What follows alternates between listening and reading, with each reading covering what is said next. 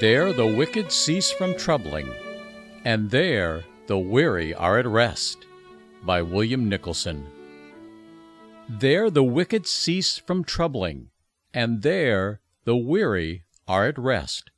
Job 3, verse 17.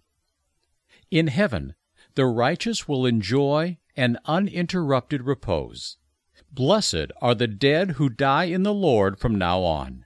Yes, says the Spirit, they will rest from their labor, for their deeds will follow them. There remains a rest for the people of God.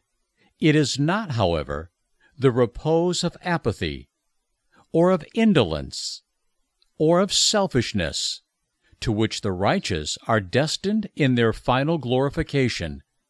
It is a rest from the burden of sin, a rest from the toil of labor, a rest from the dangers of warfare, a rest from the anguish of guilt, a rest from the torment of fear, a rest from the power of temptation, a rest from the internal disquietude, a rest from the external assault from the world. In heaven, the passions that have agitated the bosoms of mankind in the present world will be unknown.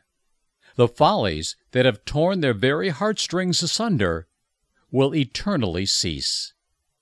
The woes that have dispopulated empires and filled them with blood and carnage will be no more.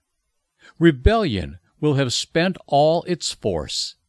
The iron rod of oppression will be broken. The battle trumpet will have blown its final blast.